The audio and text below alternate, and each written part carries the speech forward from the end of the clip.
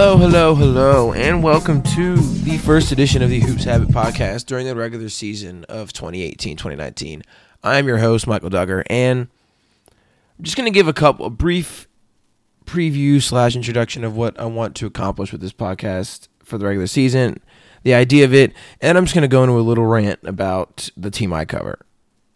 And so, the Hoops Habit podcast has been going, I think we have just over 10 episodes. I did a divisional preview for each team right around the training camp time period. Went through a little summer recap and stuff like that. And now I'm going to start implementing writers. I can't decide if I want to have like a co-host come in and do like 10, 15, 20 minutes beforehand and then get to like not interviews, but like go through over some certain topics that are dominating the headlines or just thoughts I feel like are important to the NBA fan. So, be on the lookout for that very shortly. I'm still trying to iron out all the details and stuff like that. But it's been a pretty crazy NBA season already. We're 2 weeks in. Pace is up. Scoring's up. Some teams we thought would be the same, would dominate, are doing that. Other teams are off to very slow starts for various reasons and stuff like that. You know, the Rockets haven't had James Harden and Chris Paul play more than 2 games together. Chris Paul got suspended. James Harden is now injured with the hamstring pull. You have the Thunder who's starting to pick up a little steam. Got their second win of the night, second win in a row last night against the Clippers in dominating fashion. They came out and dominated that second half, and the Clippers have been playing pretty well. And on the flip side, you have the Warriors are dominating as usual, 7-1. KD, Curry. I mean, this is the best we've seen Durant and Curry play together in terms of shooting percentage and scoring prowess. And you know, just in the past week, they had Curry go for 51 in 3 quarters.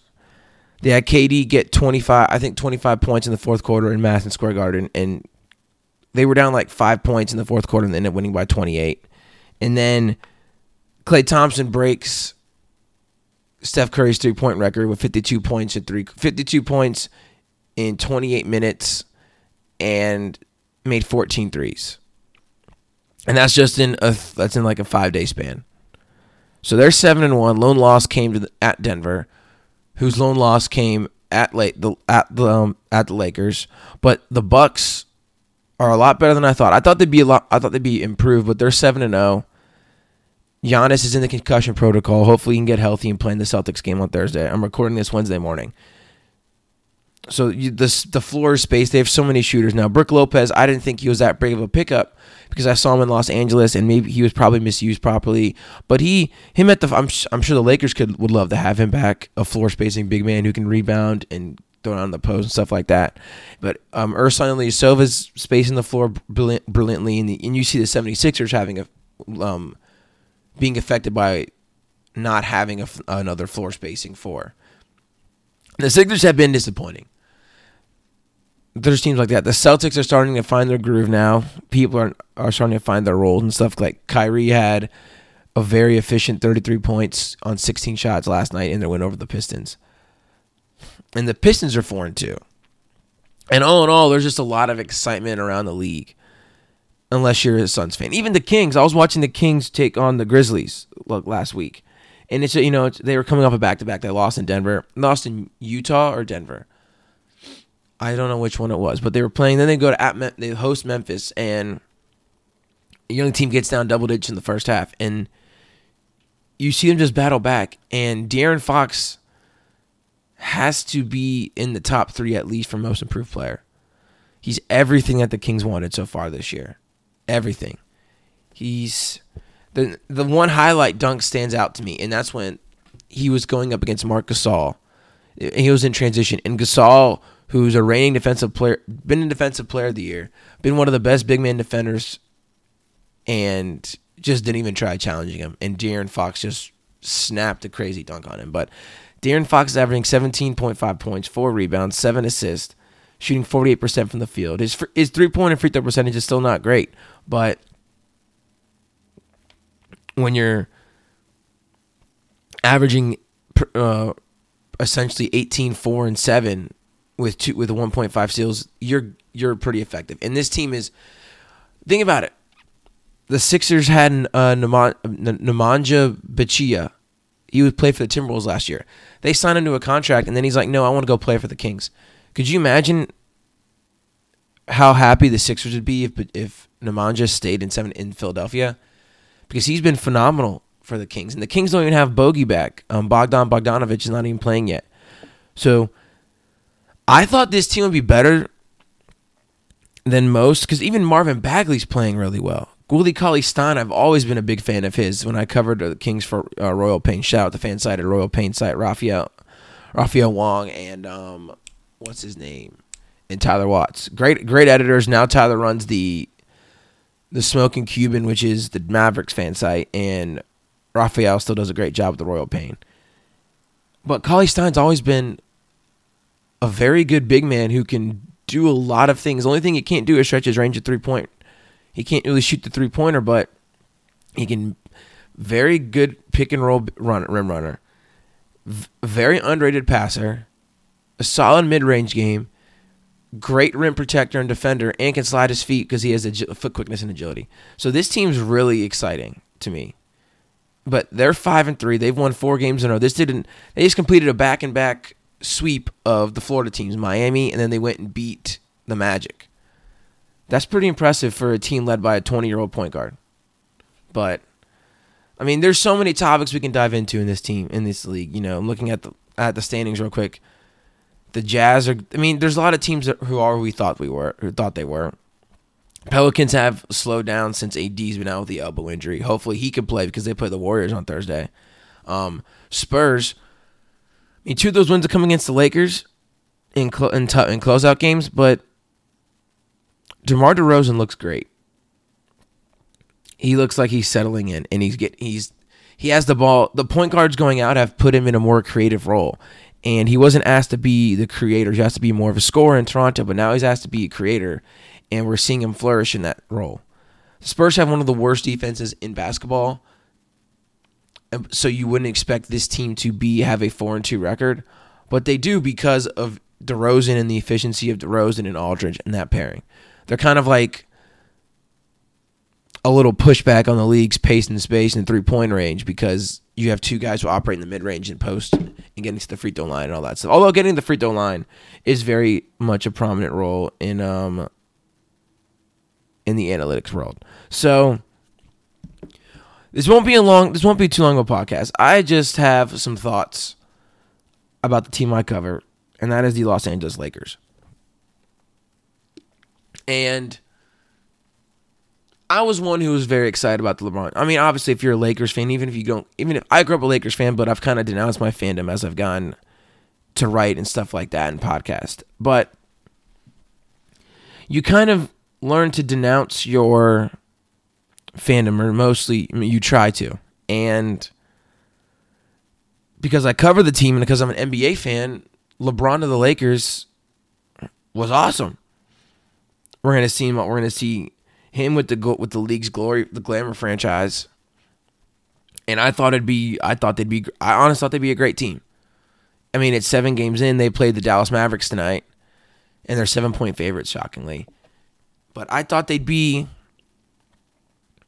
I thought the games that they've lost, they shouldn't have lost. 2 to the Spurs. These are just traits of a young team. But when you have LeBron, you see these are things you shouldn't happen. LeBron brings him back in that first San Antonio game last week on Monday, and then he misses 2 free throws to ice the game. That's 1.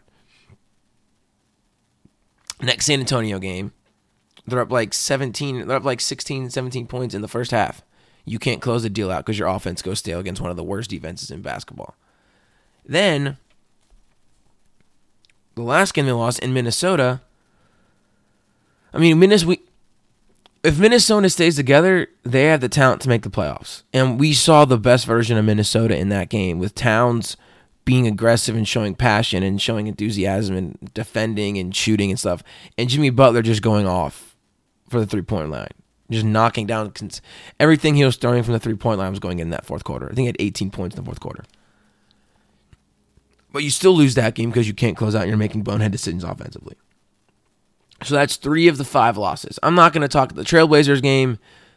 Portland's one of the best teams in the NBA. whether we want to admit that or not. They're one of the best teams in the NBA.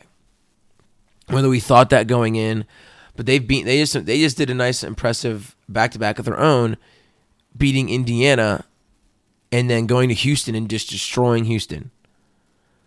So I'm trying. So that's the first game. In the second game, they lost to the Rockets, which was the melee, the brawl, whatever happened. That the Chris Paul Rondo. I'm not going to get into that, the Chris Paul Rondo thing, but I don't want to say worrisome, but the roster concerns that we've seen, that we thought heading into the season, are still there. Lack of shooting, although their shooting is improving and they have room to improve with their shooting, and defense. I thought their defense would be better even without the rim protection, because a great way to protect the rim is to not let them get there and have a bunch of defenders, great on-ball defenders. I was just under the impression that all five would be defending, and that has not been the case. LeBron has not been giving forth his effort on defense. I don't know why. I thought last year, I watched him play all the time for the Cavs last year, and I was just like, he's not a zero on defense, but he doesn't give you a lot of great effort on defense, and he misses backdoor cuts and switches and stuff like that. And I thought being with the young team would revitalize it a little bit, but it hasn't happened so far this year. Offense, and there's not really a route going forward for this team to get better defensively, which is scary. Unless they put forth more effort, which shouldn't be happening when you're a team that's 2-5. Unless you pick up a big man mid-season to protect the rim, but that's going to be hard to come by because yes, the big man is not, you need to like shoot floor spacing. Big men are tough to come by, but having one that's a plus defender is just as difficult. And to circle back to the Brook Lopez thing with the Bucks, yes, Brook Lopez isn't the greatest defender, but he does the main things that I find very valuable on defense. He was constantly communicating on defense, and he had a good idea of how to he gave effort. Like, he was in his defensive stance, getting down really low and sliding his feet and talking and he has a long reach, so he would put his hands up, try to alter shots. He did a lot of things that you want from a big man. But the communication and knowing when to hedge screens and when to switch, all that stuff, that's important. And we don't have that. JaVale McGee's not a big talker. Kuzma playing the 5 is not the most ideal thing. Jonathan Williams gives great effort, but he's not a rim protector. Is Mo Wagner? I'm probably going to write an article this week about Mo Wagner, who's going to be very important for this team offensively. But defensively, he gives good effort from his time in Michigan, but that was always the biggest knock on him coming out of Michigan, was his defense. So you don't draft a defensive first center. And the main thing that stands out to me, one of them, is all offseason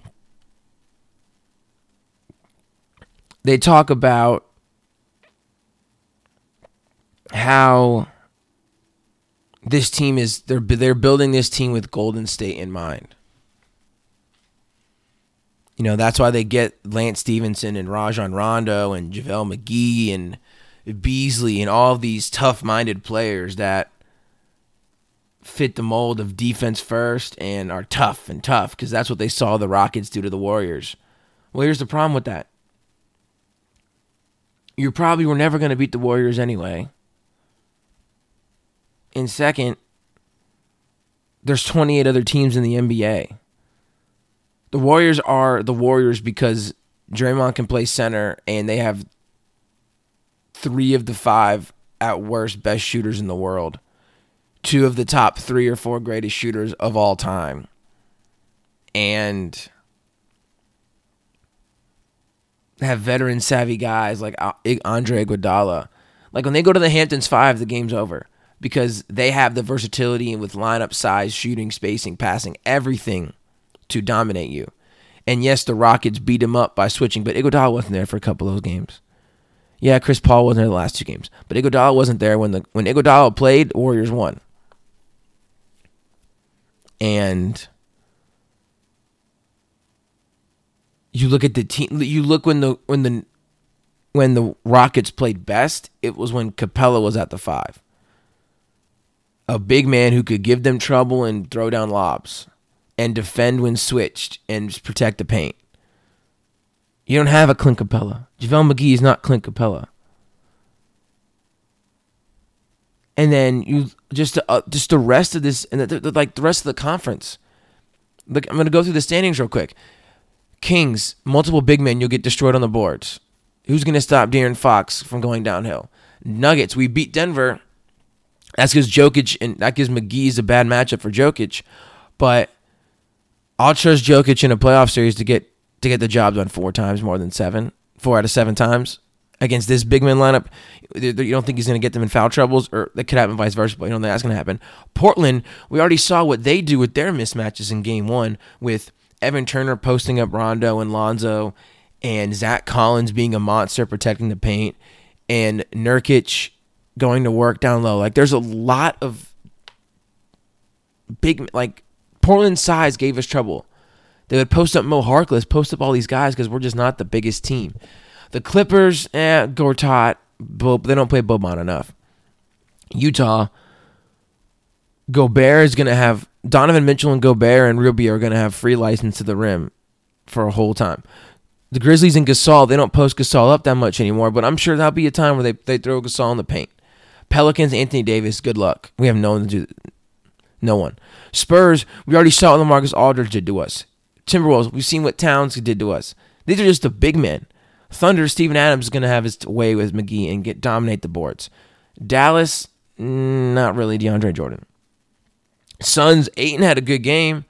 The rest of the team's just bad because Devin Booker wasn't there. Rockets, Capella not worried. That's just your conference.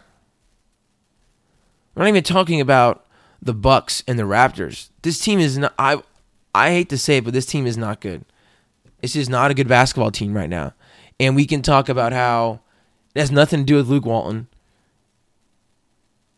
Unless Luke Walton, there's the thing. I saw some stats. I'll try to pull them up as I'm talking. The on-off rating, defensive and offensive rating. I don't really necessarily believe it's the end-all, be-all to determining who is good and who is not and stuff like that. But when LeBron's on the court, where are the young guys? Okay.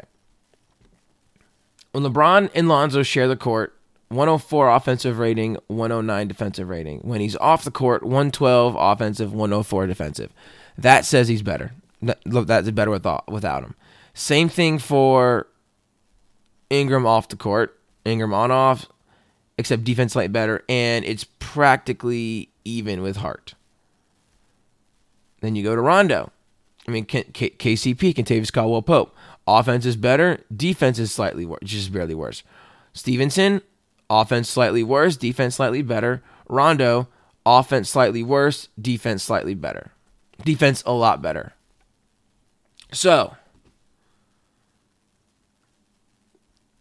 what I say about those numbers is that doesn't. This team is in those couple games, in those games without Rondo and and Ingram, they went 2-1. They beat the Suns and the Nuggets and lost to the Spurs. But those were so much more. That was such a more enjoyable product of the Lakers to watch. Lonzo, for all these numbers, Lonzo was better at every category than Rondo, except maybe pick and roll, running a pick and roll. Players want to play with Lonzo. He gets the ball out. He moves it around. He's a good shooter. He picks up defense full court. These are all things that gets teammates hyped, that gets them going, gets them excited. Look at Rondo. I appreciate Rondo for what he is. one of the smartest basketball players in the league. Great, is not the best. He's lost a step in terms of defense. Great communicator, something I love. Coach from the sidelines. But this is not what they need on this team. He's not a shot creator. He's not someone who can get his own shot effectively and efficiently. Lonzo isn't either, but at least Lonzo doesn't hold the ball and keeps the ball moving and gets to the people who can. And like Kuzma. And then you look at, so that's one thing. And we play these Rondo and LeBron lineups. Those are two people who dominate the ball. This is not the free-flowing system that Luke Walton envisioned. It happens at times, but then a lot of the times it stops. It's LeBron dribbling a lot. It's Rondo dribbling, pounding the ball. Rondo's trying to give the ball to, and then Kuzma makes a quick decision. Kuzma's great. Josh Hart's great. And Ingram, they come back. Zoom in the quick minutes thing. Okay. Against the Spurs on Saturday night, Rondo's first game back.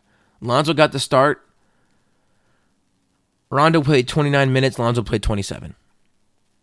I don't care that Rondo had 12, 5, and 4, and Lonzo had 6, 3, and 2. What player fits your system? Lonzo's the guy not going to score 15 points he's not going to do that. I just don't, and that's not something I want to see. Especially with how great Lonzo has looked. He's shooting the ball well. He's playing his best defense. What's the infatuation with Rondo? Is it a LeBron thing? It's something we don't know. And then Monday night in Minnesota, Rondo plays 32 minutes. Lonzo plays 24. Lonzo had 4-1-1. Rondo had 13-8-6. Rondo had a little spurt where he was getting to the rim and creating. Cool. What does it do for your offense? Josh Hart played 24 minutes. Was taken out of the starting lineup. Lakers started LeBron, Kuzma, McGee, Ingram, and Lonzo. I'm sorry. Who was your second best player throughout the first 6 games of the season? It was Josh Hart. Who earned his way to the starting lineup? That was Josh Hart. Why is he playing 24 minutes when Rondo's playing 32? Even Lance Stevenson played great when he was running the second unit. And now he's getting 15 minutes against the Timberwolves. What is the infatuation with Rondo? That is my question. He can put up all the numbers he wants. He's always been a numbers guy because he has the ball so much. He goes and gets rebounds. Everyone on this team can rebound. This is one of the best rebounding teams top to bottom in the NBA. I've long said Ingram needs to be running his own unit. Kuzma needs to be playing with LeBron as much as possible.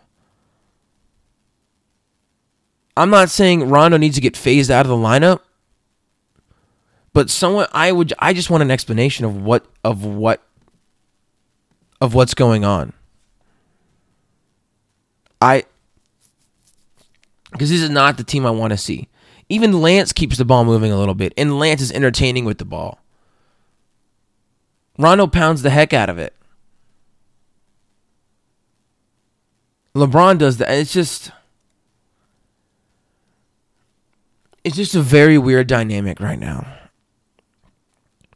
I don't know what's going to change. I don't know if anything can change. They have to make better. Their defense is not going to get better overnight. Rotations are not going to help. I don't think so. Unless you played Jonathan Williams is a big man.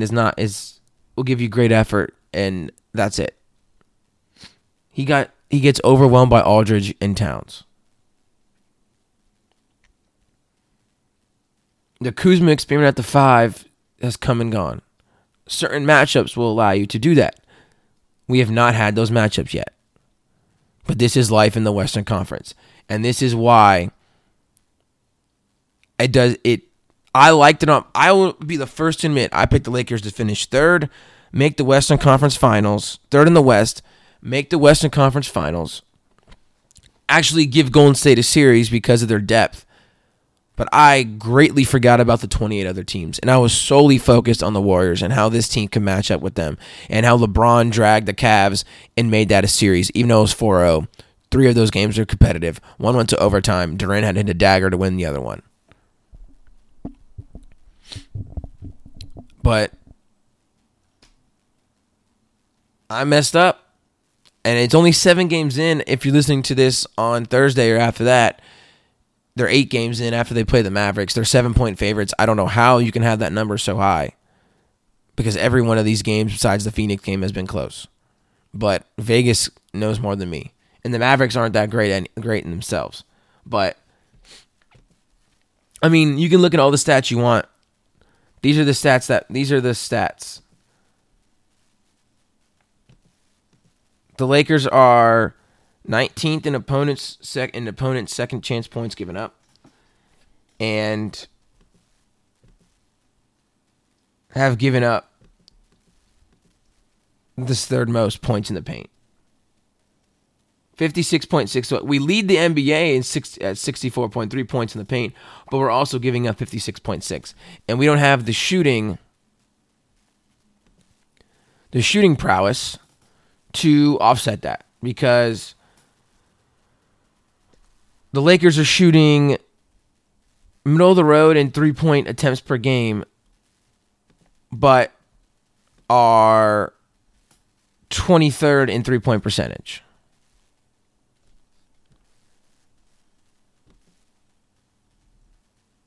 '16th in rebounding. The assist numbers were 4th. That's what I want to see, but I don't. We're actually good with the ball. We force a lot of steals. Top 10 in blocks. It's all about defense. That's literally all it is. Let's see what their defensive ranks are. Teams are shooting 47.7% from the field. We actually do a good job of running. We're 23rd in the NBA in terms of. I'm saying we because I'm talking about the Lakers and the team I cover. Give up 37.4% from the 3-point line, and if you look at those teams, all of them except in the bottom 15, every one of them except the Raptors is terrible at defense.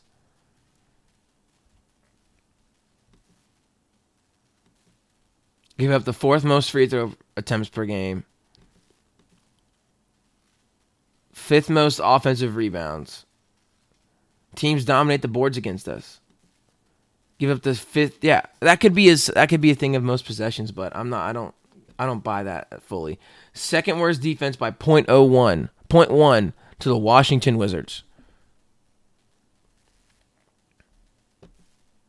And if you are in any defensive category with the Washington Wizards, that is not a good place to be. So that's going to do it for my Lakers rant. I want to talk about the Lakers. I had some thoughts. I'm probably going to write some stuff out about this when November comes around in a day or two. But yeah, I felt like me going 20 minutes about the Lakers is good enough than having a guest on to cover the Lakers. So that's going to do it for this episode of the Hoops Habit podcast. Stay tuned very shortly, probably next week. We'll get the guest thing going, the co-hosting going, all that stuff will be going. And I haven't figured out how to put it on iTunes. So if you know how to put it on iTunes, hit me up on Twitter at Duggar_Fern. That's DUGGER_FERN. If you have any advice or how to put it on iTunes, stuff like that. It's just on SoundCloud right now. It's on the Hoops Habit homepage article. Like the website, it just says Hoops Habit article and stuff like that. So thanks for checking out, and make sure to read everything on hoopshabit.com.